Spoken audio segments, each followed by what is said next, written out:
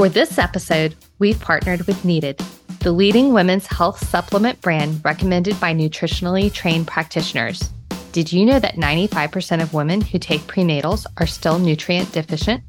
Most prenatals are designed to meet bare minimum needs, not to optimally nourish you.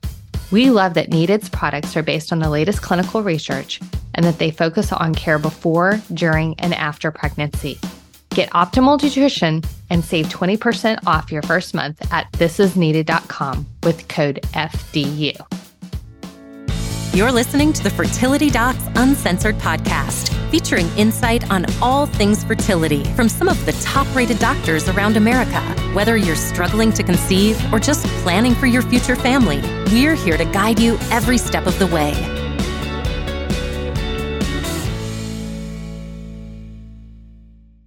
Hello, everyone. I am Dr. Carrie Obedient, and this is another episode of the Fertility Docs Uncensored.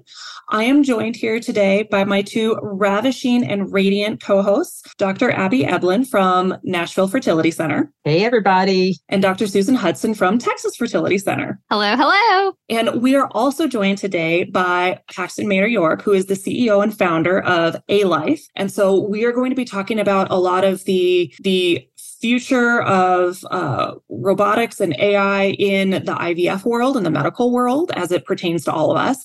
But as we were just chit-chatting ahead of time, as we were getting ready to record, Paxton, you're picking up not a new hobby, an old hobby that you're picking up again, right? You got it. And thank you so much for having me here. As I understand, we start with some topics that are non-IVF related. And yes. I am, in fact, starting to play the viola again. The viola is an instrument somewhere between a violin and a cello. I played for many years, was in orchestra in high school. And then when I got to college, I put it down for about 12 years. And I am now starting to play again, which has been really fun. I started about 4 or 5 months ago, and it was crazy how fast it came back. I was never very good, just for the record. So I still am not very good. I just got back to where I was. If not, you weren't going to get a Juilliard? No, definitely not. But it was amazing. Like after only just a few weeks, I was kind of back to the old level that I was. And it just, it really, I think was a great example of the neuroplasticity of a young person that you can kind of, practice an instrument and then never touch it for over a decade. Mm-hmm. And it comes back within, a few weeks. So it's been very fun. So do you have an instructor, or are you just like picking it up and playing periodically just in your own home? Or are you going to try and join a group again? Like do you have bigger designs on this project, or just to pick it up occasionally? I have massive ambitions on this project. No, so I did take a couple virtual lessons, which was really nice. And since then, I rented an instrument for a few months, and then recently purchased one. Cool. And so, but no, I think long term, it's really just something that I like to do. It really felt like a part of me was missing, like a limb was missing, and so picking it back up has been very gratifying in my life. It exercises the brain. It really annoys my dog, who has to listen to me practice and preach on the instrument. But no, it's been really rewarding, and maybe someday I'll join, a small, chamber group or, a quartet or something just for fun. So I had a little. I was about to ask, what do your neighbors think of your pastime? Well, here in Cambridge, I'm in Massachusetts at the moment. The neighbors don't complain too much, but we'll see how it goes when I move back to New York and I have joining walls with other folks. I'm sure I'll be getting notes. Don't practice at 2 a.m. I hear is probably a good goal. Yeah, I have a little bit of a similar experience. I played flute even through college, and even took from a Suzuki flute instructor and really enjoyed it, and was part of a flute wind ensemble when I was in college. It was really fun. And so my daughter, when she was in the 5th grade, she decided to play flute, and I didn't really pressure her, but she decided. So when the time came that we had to buy an instrument, I had never bought an open hole flute, and I always wanted an open hole flute, never got one. So I bought her an open hole flute, but I told her, I said, now when you graduate from high school, if you're not going to use it, it reverts back to me and I get your open hole flute. So fast forward, she went off to college last year. And so I have my flute stand set up in the next room. And I've kind of fallen off a little bit, but it's kind of hard when you're my age to an old dog to learn new tricks and to get the fingering differently for the open hole. But I've done okay, but it's just it's a little bit frustrating. So I don't know. I may revert back to just my regular flute. But it's fun. I enjoy it. I played French horn growing up, and 2 of my 3 kids ended up playing French horn. And when my oldest started playing, he was having some trouble doing some things. And I was just like, let me just try this. And I was like, I was amazed that I was remembering all the fingerings and like how to actually make the sounds. Because so much of it had to do with your embouchure and everything like that. And I was like, wow, this isn't as heinous as I thought it was going to be. It's fun. It kind of takes you back to the days when you're in orchestra. It is, but just like you said, it's amazing how quickly your body just remembers how to make those different sounds happen with just little, tweaks of whether it's your hand position or your finger strength or whatever. It's pretty phenomenal. All right. So Susan, what questions do we have today? All right. So here's our first one. Is there any impact on Botox Dysport injections during the trying to conceive or IVF journey? My husband and I have been trying to conceive for 2 years, and I just completed my egg retrieval procedure. Results from my PGTA testing come in the next couple of weeks, and praying I'll be able to do the FET prep soon. I understand getting Botox is a no-no during pregnancy, and the last time I got it done was about a year ago. I've been hesitant to get it again for fear it would have some negative impact, but I'd love to smooth out these forehead wrinkle lines if possibly, especially before FET. What do you think? I don't know. What do you guys think? I think if you don't think it's a good idea during pregnancy, it's probably not a good idea when you're trying to get pregnant. So, as much as none of us want to have forehead wrinkle lines, we also want to make sure you have every little success rate possible. And, it's one round of Botox. Save it for after you deliver when you really need to work on those wrinkle lines. Yeah, and you just don't know. If you don't know, then like Susan said, don't do it. So all of those questions are very regular questions for me here in Vegas. And there's really not a whole lot of data about it. The biggest thing that I tell my patients about a ton of stuff is if you have a negative outcome and you're going to think back and go, oh, why did I do whatever it is that you did? Don't do it, because the guilt you will have is going to cause way more wrinkles than the Botox is going to help you with. And so, it's a local injection. If you do it now before FET, who knows if it's actually going to make a difference? But because you are asking this question, you will think/know that it makes a difference. And you will never forget that if you have a negative pregnancy test or a miscarriage or whatever. And so it's probably easier to just not do it and to wait. And I guarantee you that the pregnancy glow that you're going to have is going to make you far more radiant than any Botox could ever get. And you're going to be fabulous. Sounds good. One more. Hi, docs. Thank you so much for all that you share. I'm in the start of my medicated journey to pregnancy after a year and a half of trying. As I consider my options, if medicated cycles don't work, I want to ask, what is the big difference between traditional IVF and transferring a donated embryo? What are differences in cost, success rates, testing needed, and medication prepping? Thanks so much. That could be like a whole segment that we could do. Yeah. I mean, we can do a concise answer. Yeah. I mean, when you're doing IVF, we have to stimulate your ovaries to produce multiple eggs. You go through a surgical procedure. We test your embryos genetically, and then we transfer the embryo in. When you do a cycle with just a donor embryo, is that what she said? A donated embryo? Donor embryo. Essentially, you're just doing the second part. We don't want to stimulate your ovaries. We don't need to stimulate your ovaries because we're not trying to get eggs out. All we're trying to do is take an embryo and make sure it has a good home to implant in. So essentially, we would treat you with hormones to thicken your lining for about 4 to 6 weeks and transfer the embryo. And so in a sense, you're kind of doing the second part of a whole complete IVF cycle, basically. With respect to success rates, it's highly dependent on the embryo that you're getting. And donor embryos are not necessarily easy to get. If you happen to know someone who can give them to you, if you know a friend of a friend of a friend of a friend, that is actually really helpful, because finding donated embryos embryos can be very, very challenging. The quality and success rates that you will have is entirely dependent on the quality of the embryo that you're getting. So if you are getting an embryo from someone who had to use an egg donor and it was a, otherwise young, healthy sperm provider, then that's going to be a wildly different success rate than someone who's 41 years old, who made 3 embryos.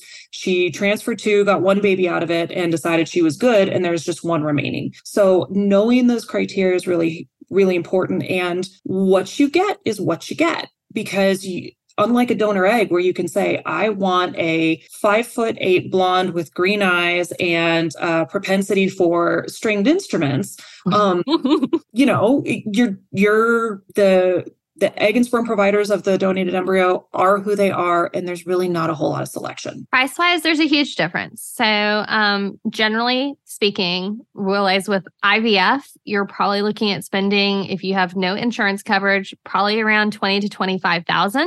If you're doing an embryo transfer with a donated embryo, so the embryo transfer, I'm going to approximate around $4,000 for an embryo transfer, give or take, depending on region of the country, etc. But you're going to pay for that with your other cycle anyway. The cost of a donated embryo ballpark is approximately somewhere between $1,000 to $3,000 an embryo. Again, depending on where you get your embryo and that type of thing. I think you have already opened your mind up to the possibility of donated embryo. Otherwise, you would have never asked the question. And a lot of it is a heart versus brain decision, is how the difference in giving up the genetics versus I can get potentially to a baby sooner. And then there is a significantly different cost issue as well. Absolutely. And we need to tag that one as a future episode right there. Absolutely. Yeah. All right. So we are joined by Paxton Maeder-York, who is the CEO and founder of Alife, which is, we talk to a lot of very bright guests on this show. You're kind of an intimidating one because of all of the technology that you know how to use and program and the way of thinking ahead. So in small words, please, can you tell us what Alife does and what you currently have to offer, and then we'll go into all the tangents that are going to come from that. Sure, absolutely. So Alife Health is really focused on bringing advanced analytics and artificial intelligence to the IVF sector. And before I go too deep in using any complex jargon, artificial intelligence, just for everyone's clarification, is really just computer-enhanced pattern recognition. That's really all it is. And so what Alife does is we build software both for the clinic and for patients that leverage analytics and pattern recognition using computers to optimize and personalize care to try to reduce costs and increase your chances of having a baby at the end of the day. That's really the basis of the whole company. When we look at IVF as an industry, it's a relatively new area of medicine. It's one that's been growing very quickly and also developing in terms of the type of technologies that we have. And what our team is really focused on is being the technology partner to the industry, leveraging cutting edge analytics and software to really try to supercharge what doctors and patients like yourselves are going through and how we can bring the best care possible to as many people as possible, since we know that there are lots that need IVF treatment and infertility care. So that's really who we are. In terms of what we build, so there are a number of different components to our ecosystem. We really think about it as who the major stakeholders are. So we have one tool that is focused on the clinician, the reproductive endocrinologist, and that helps optimize the starting dosage as well as trigger timing for ovarian stimulation. As we talked about earlier, ovarian stimulation is really the first step of the process. It's getting eggs out of the mother. And using analytics and AI, we can increase the number of eggs that can be retrieved and decrease the amount of drugs that are typically used in that process, saving dollars. We also have tools that help clinic managers maintain quality across multiple practices. We have a tool that digitalizes the embryology workflow so that there's a really clean report and auditing function so that patients can have a printout of all their embryos and really have understanding and transparency around what their options are. And then we just launched a patient app, which is now in the iOS store. And that tool is actually completely free to patients. We had hundreds of conversations with folks, and really what came through was this challenge of staying organized around the appointments, around the medication practices and everything. People using sticky notes and binders and all sorts of stuff. So our team decided to build an app that we hope helps people stay organized. And there's lots of additional functionality that we're going to be layering onto that system. But right now you can download it in the App Store. So what is the app like? If I'm a patient who's got her first appointment scheduled with the REI and I hear about this app and I'm like, oh, I'll just download it. Like how am I going to use that as the patient to make life more organized? Yeah. So right now it's an independent tool where you can put in appointment reminders. If you're at the grocery store and you forget to take your medication, it'll remind you and give you a little notification. It can, take test results. It can track costs across your IVF journey. You can do multiple cycles with it. It's really kind of a one-stop organization tool for anyone going through the program. And then as our clinical products, which are really focused on assisting doctors and embryologists in delivering the best care humanly possible, as those are adopted by clinic, if your clinic happens to be on the Alife ecosystem, then all of your appointments, reminders, medications, ovarian stimulation protocol, all of that gets pushed to the app automatically. So it's really about creating kind of this integrated ecosystem of tools that just makes everything more streamlined, communication more transparent, everyone can stay more organized, and you're having the benefit of having the best opportunity for a successful outcome as possible, because we're pulling best practices from all over the world. So the app itself is not just for people seeking IVF, but all fertility patients. Yeah, anyone going through IVF now, and then long term will be anyone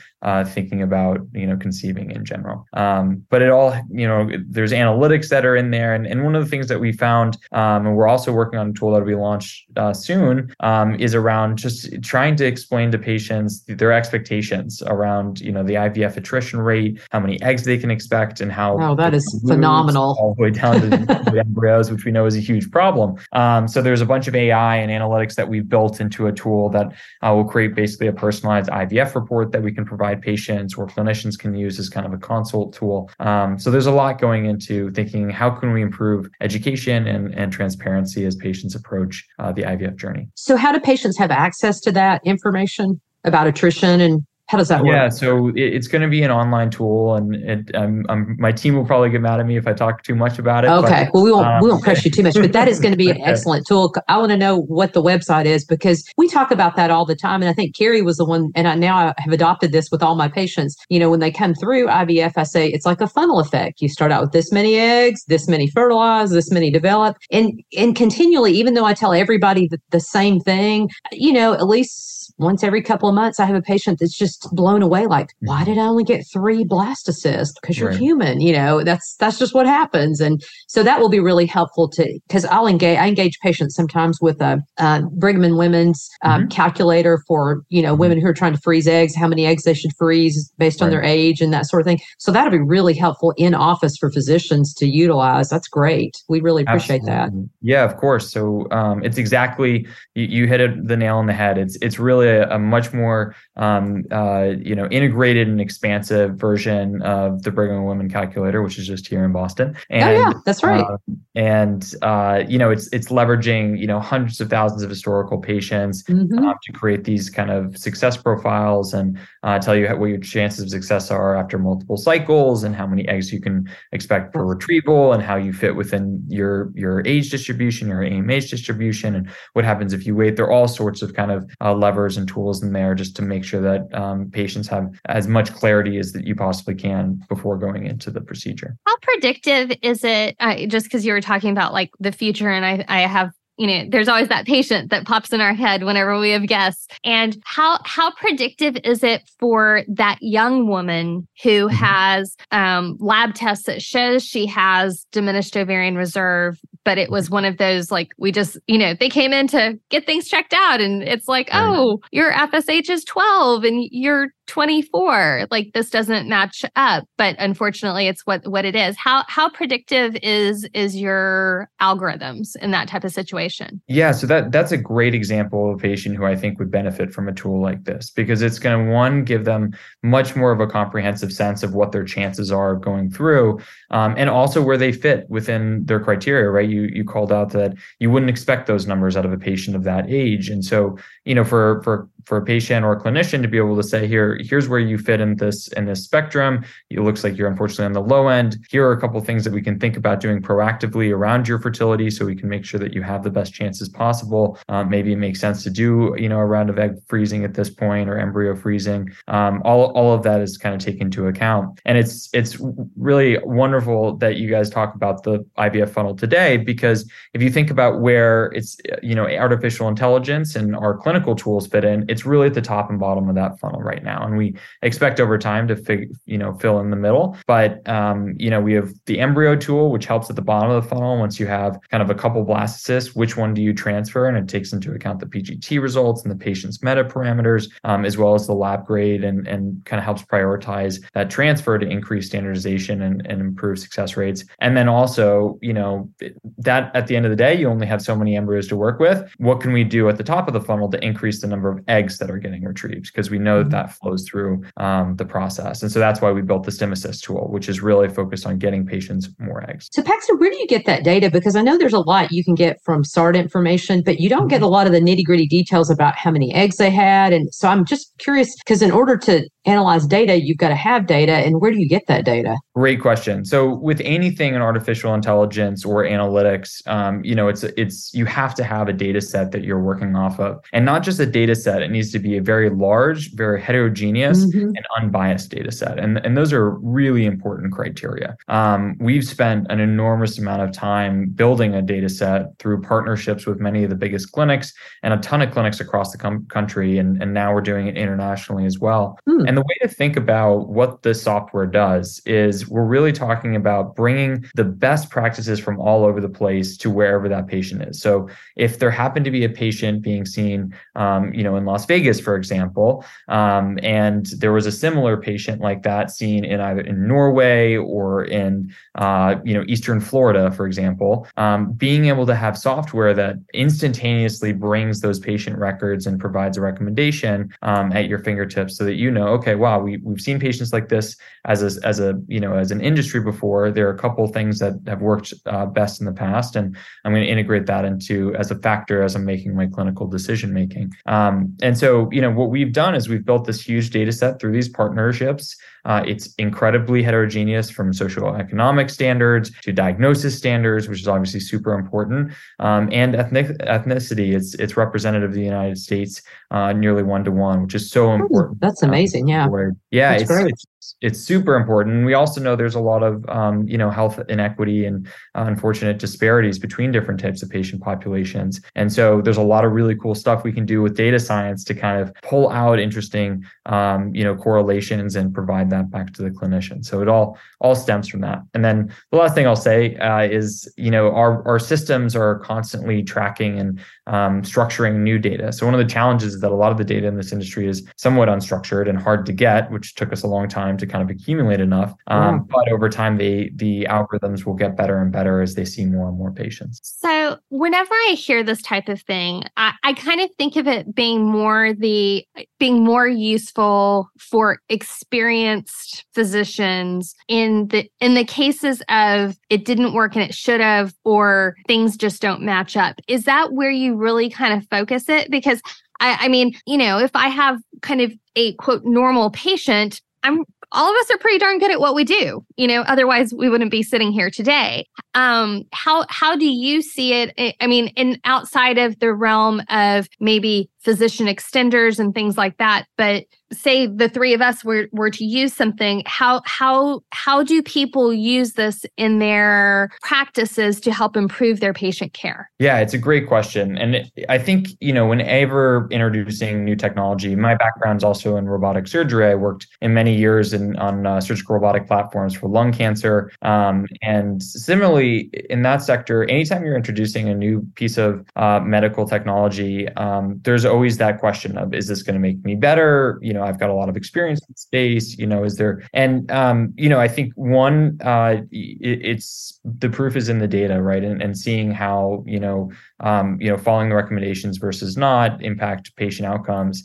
We have seen, we've given the tool and have customers and partners that are using it that are extremely experienced doctors with 30 plus years of experience. And what's been really exciting is that as they use the tool, they kind of trust it more and more over time, and then they see significant changes in terms of their starting dose. Their average starting dose drops by 100 IUs typically. Wow, that's interesting. And their average M2 egg yield goes up by 1.5 M2s. And these are folks that have been practicing for a long time. I do think that there are a couple things that for maybe the more skeptical docs, there's automatic kind of benefits to it.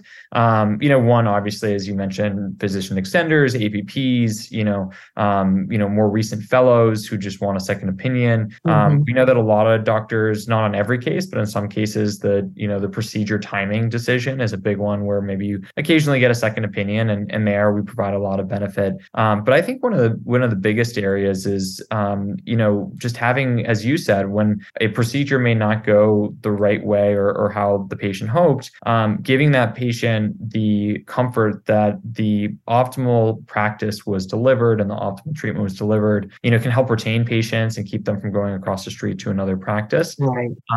But ultimately, we published a ton of clinical studies. Like we're really rigorous about showing the benefit. And so, if you're ever interested, we'd be happy to give you the software and let you play around with it and try it out. And we've co-published with some of the kind of top docs and people in the space who do a ton of research, and it's been really exciting to see that happen.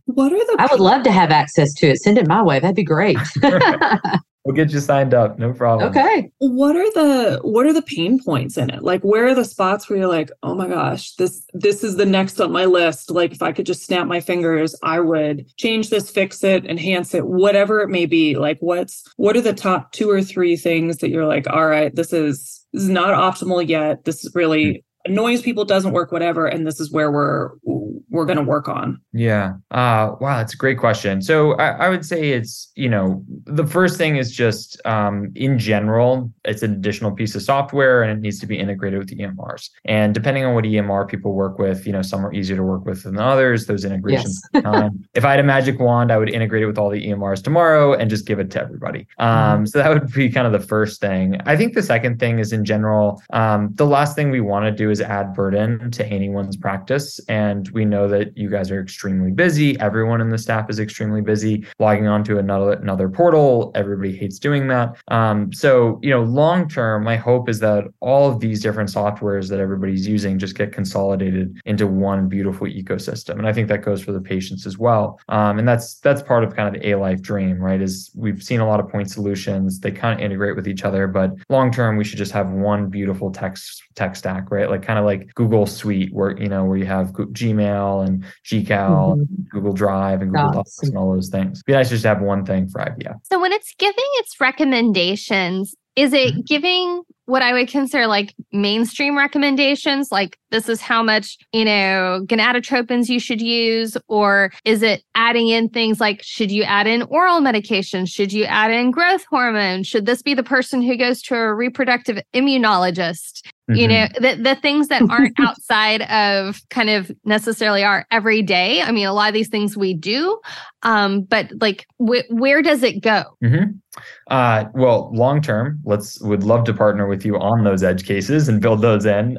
We certainly have had a lot of conversations about, more complex recommendations. One thing I want to just be super clear about is this tool is not, replacing clinical judgment. It's not giving you guys the answer. What it's doing is it's looking from a huge database and providing, for starting dose, for example, a dose response curve and allows you guys to see the trade-offs based on similar patients, what the recommendation might be. And, typically there's an optimal dose because many patients, as you'd expect, look like inverse parabolas with kind of peak outcome based or it's not always better. Exactly. Which is, it can be surprising, but that's certainly the case. We find that there's an optimal starting dose. I think over time we'll continue to expand. We just added a bunch of cool new functionality to it, like lead follicle measurements, and we can now forecast 2-3 days out the E2 levels as well as the M2 egg yield. We're building a very cool tool around scheduling. So, understanding how to level load your practice and how many retrievals you're going to have a week out. And we're leveraging the analytics on the STEM side, which are proving clinical improvement, to also now help you guys understand, do I need an extra embryologist on this Saturday or not? So there's just kind of all this integrated software that we're building, but it takes time, and we're very lucky that we have extremely dedicated and focused team at Alife. A lot of people have interacted or had to go through IVF themselves, or are part of same-sex couples who are going to need them to start a family. So it's a very mission-oriented company. So can you tell us, just a little bit, changing gears, a little bit about what capabilities you have in the IVF lab? Just, briefly, I know there's a lot of details. And then where you see it going in the future. What's your next goal? Yeah. So in the lab, we've got our Embryo Assist tool, which is really focused on digitalizing the embryology workflow. So, we see a lot of times that people are, looking down the microscope on the ICSI microscope and writing down in pen and paper what the grades are, and then they have to put them in the EMR. We would like to eliminate those days. We have a tool that sits on the ICSI microscope. It's connected to the EMR on the internet. It takes images of the embryos. You can put in your lab grade, you can audit, you can put in PGT results, the fate. It's a kind of a command center for the embryologist. And all of that can automatically click a button, generate a report that can go off to the clinician. So you guys have real time. There's no delay in knowing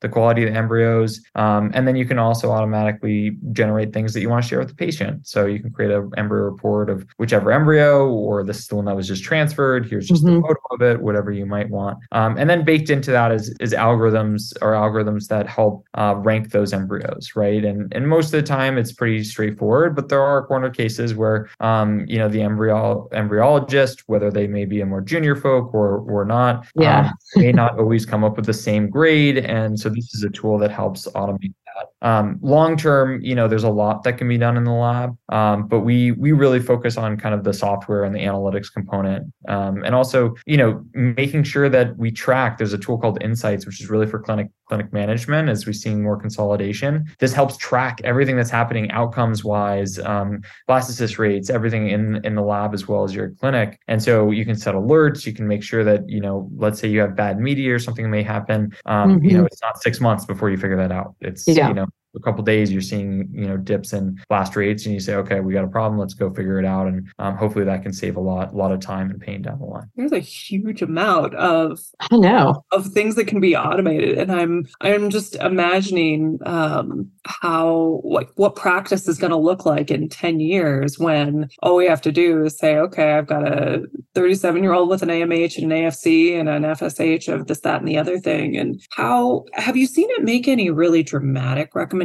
So let's say you've got somebody who's on their third IVF cycle, and her egg retrievals have been pretty much on par with what you would expect. And her embryo results are, on par with what you would expect. Like they're not terrible. They're not great. She's still not pregnant. She still hasn't gotten where she is. Are there dramatically different recommendations that are made in those cases? Not typically. We haven't seen any like radically out of, dose at 800, IUs of FSH at the starting dose. I think what we typically see is that the tools are really helpful in helping to understand and create a baseline for those patients of what to expect. And I think where really the value, right? Like if you're continuing to go through one, that patient who may have unfortunately had a couple cycles that didn't go their way, by leveraging the AI, and you can think of it a little bit like Google, right? Like you're typing in a patient's parameters, and it's searching a database for a bunch of patients like them and giving you the results of what worked. Hopefully it gives them confidence that the best practices and the best treatment recommendations were being made. And then we know that there's tough conversations that happen after a number of failed cycles, right?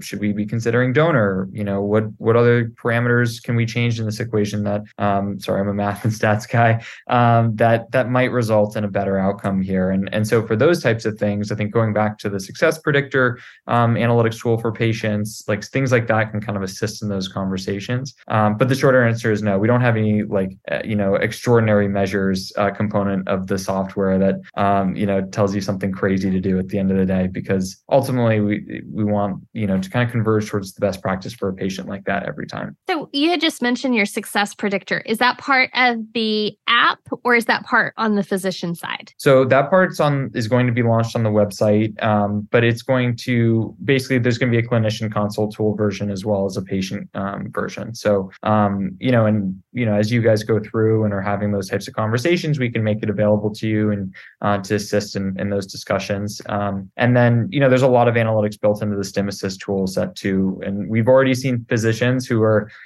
having that conversation. It's the third failed cycle and, they're talking about starting dose. And we've already, done interviews where the clinician turns the screen around and shows them the curve and says, look, this is your curve. We've looked at 100 patients just like you. This is, how they all reacted. This is probably the right answer for your third cycle. And, this is the course of treatment we recommend. Do you have any data on the impact on the patient decision-making? And that is a great question. I don't think we have anything quantitative at this exact point. And it would depend on which decision you're talking about, right? Are you just donor my own egg again? That would be really helpful information. I'm curious because we all have our way we explain diminished ovarian reserve and age and all those things. And it would be really helpful, both from our standpoint as well as the patient standpoint, knowing if we present that information in conjunction with your information, like how often that would potentially make a difference in a patient decision-making process. Yeah. Because it can be agonizing for patients to make that decision too. Yeah. That's one of the hardest decisions they ever make. Whereas if they saw data in front of them, I think that'd make a big difference. But I'm curious if it does though. Well, we haven't run a study on that. And if you guys are interested in running a little study and collecting some data on it, we would love to publish it with you. I think going back to your earlier question around what does a practice look like in the long run, we're never going to be taking away jobs. If anything, we're just enabling more people to be physicians extenders and hopefully treat more patients at the end of the day. But where, really good clinicians make or break any, and you guys all know this, is around patient care and judgment. That's really what, clinicians are bringing to the table. And so, that decision is so difficult. I can only imagine having to go through that type of decision as a patient. And so, we're not here to replace what you guys are going to be doing in terms of helping patients navigate those difficult conversations. But to the extent that we can support you in those decisions and also providing some analytics or some data or some high-level statistics that are specific to that patient in that case, so they have that at their fingertips when having the discussion, we think that there's value to that. And again, we would love to do a study and see what it does to the patient decision-making process as they go through it. A good example of where I think that may be beneficial is a patient that I'm going to see tomorrow that's 44. She's had 3 children in the past that are now like 10, 12, 14, and she has a new partner and he's 52.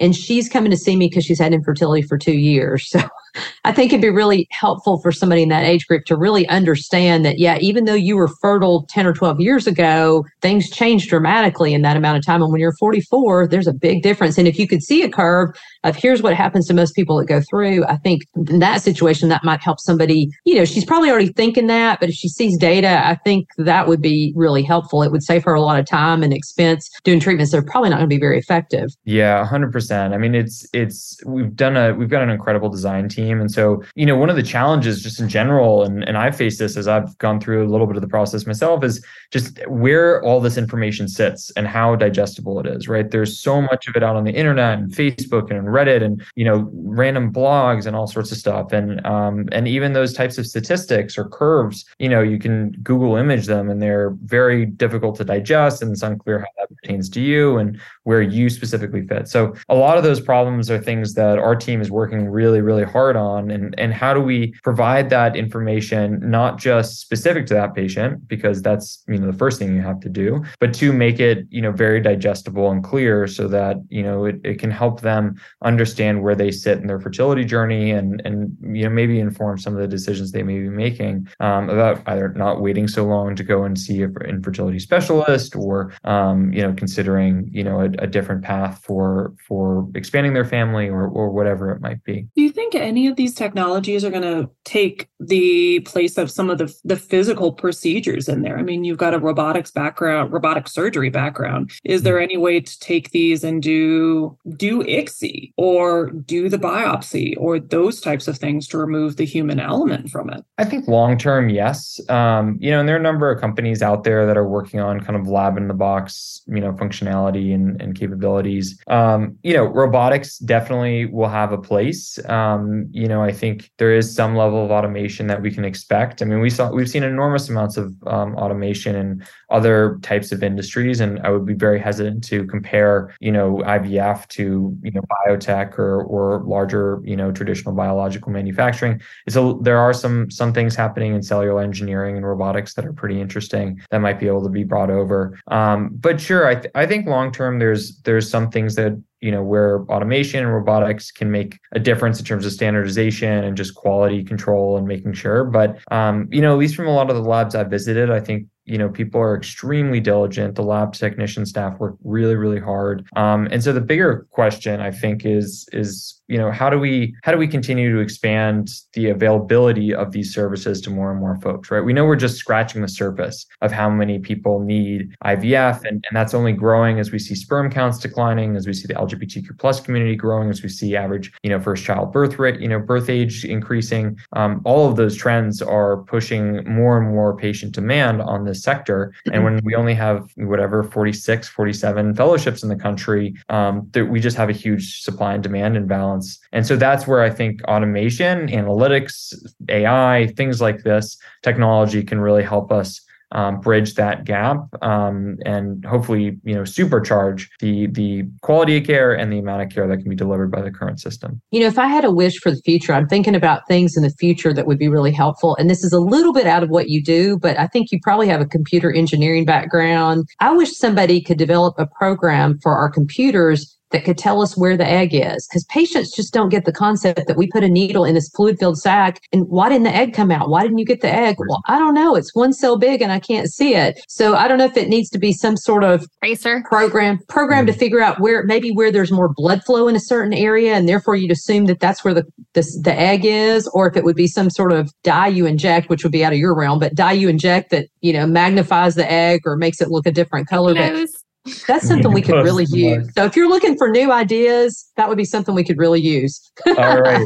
It's great to hear. Yeah. I mean, there's certainly a lot we can do, in terms of image recognition and seeing if there's ways we could pick up signal from the, transvaginal ultrasound for the needles. Yeah, it'd have to be like a blood flow. You can even see where the concentration of granulosa cells are. Yeah, or where it's denser I'm sitting here going through robotics in my mind. I'm because I think of my embryology reports and it's egg had little resistance or had lots of resistance. And I'm seriously, it would be neat just to have a measure, have a measurement. What is normal resistance, and again, we think we are so advanced and we are so young as a subspecialty. And there's so many exciting things that are going to happen over the next 50 years that we cannot even fathom. I mean, seriously, it's so exciting. And it's exciting to have people like you involved in the process to make, these dreams come true. Yeah. Really Thank you so much for joining us today. We appreciate it. Thank you very much for having me. It was a lot of fun. I hope you guys will have me back sometime in the future. We would love to. Absolutely. So to our audience, thank you so much for listening, and be sure to tune in next week for more. Make sure you register for the conference in New Braunfels. It's on October 28th. We would love to see you. We have an action-packed day with specialists from all over the country, everyone from OBGYNs to REIs to nutritionists to acupuncturists, financial, all of the big areas. So come and see us and hang out with us. You can also visit us on fertilitydocs.uncensored.com to submit specific questions. All questions will be answered on our podcast for the Ask the Doc segment. We'd love to hear episode ideas. Leave those for us too, and we'll talk to you soon. As always, this podcast is intended for entertainment and is not a substitute for medical advice from your own physician. All right, we'll talk to y'all soon. Talk to y'all later. Bye. Today's episode was brought to you by Alife Health. Whether you're currently going through IVF or looking to create a digital record, the Alife app can help you stay organized, informed, and empowered throughout the entire IVF journey.